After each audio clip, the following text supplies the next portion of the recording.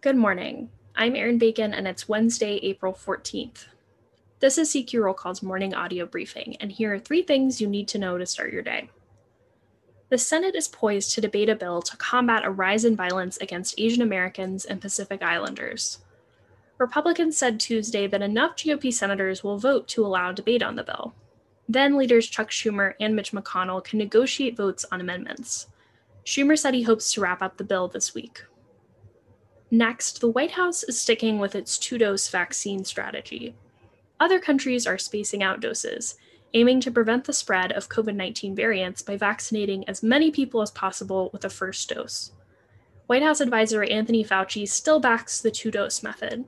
He said it's not clear how long immunity from one dose lasts. And finally, Senate Republicans will decide next week if they'll undo their conference ban on earmarks.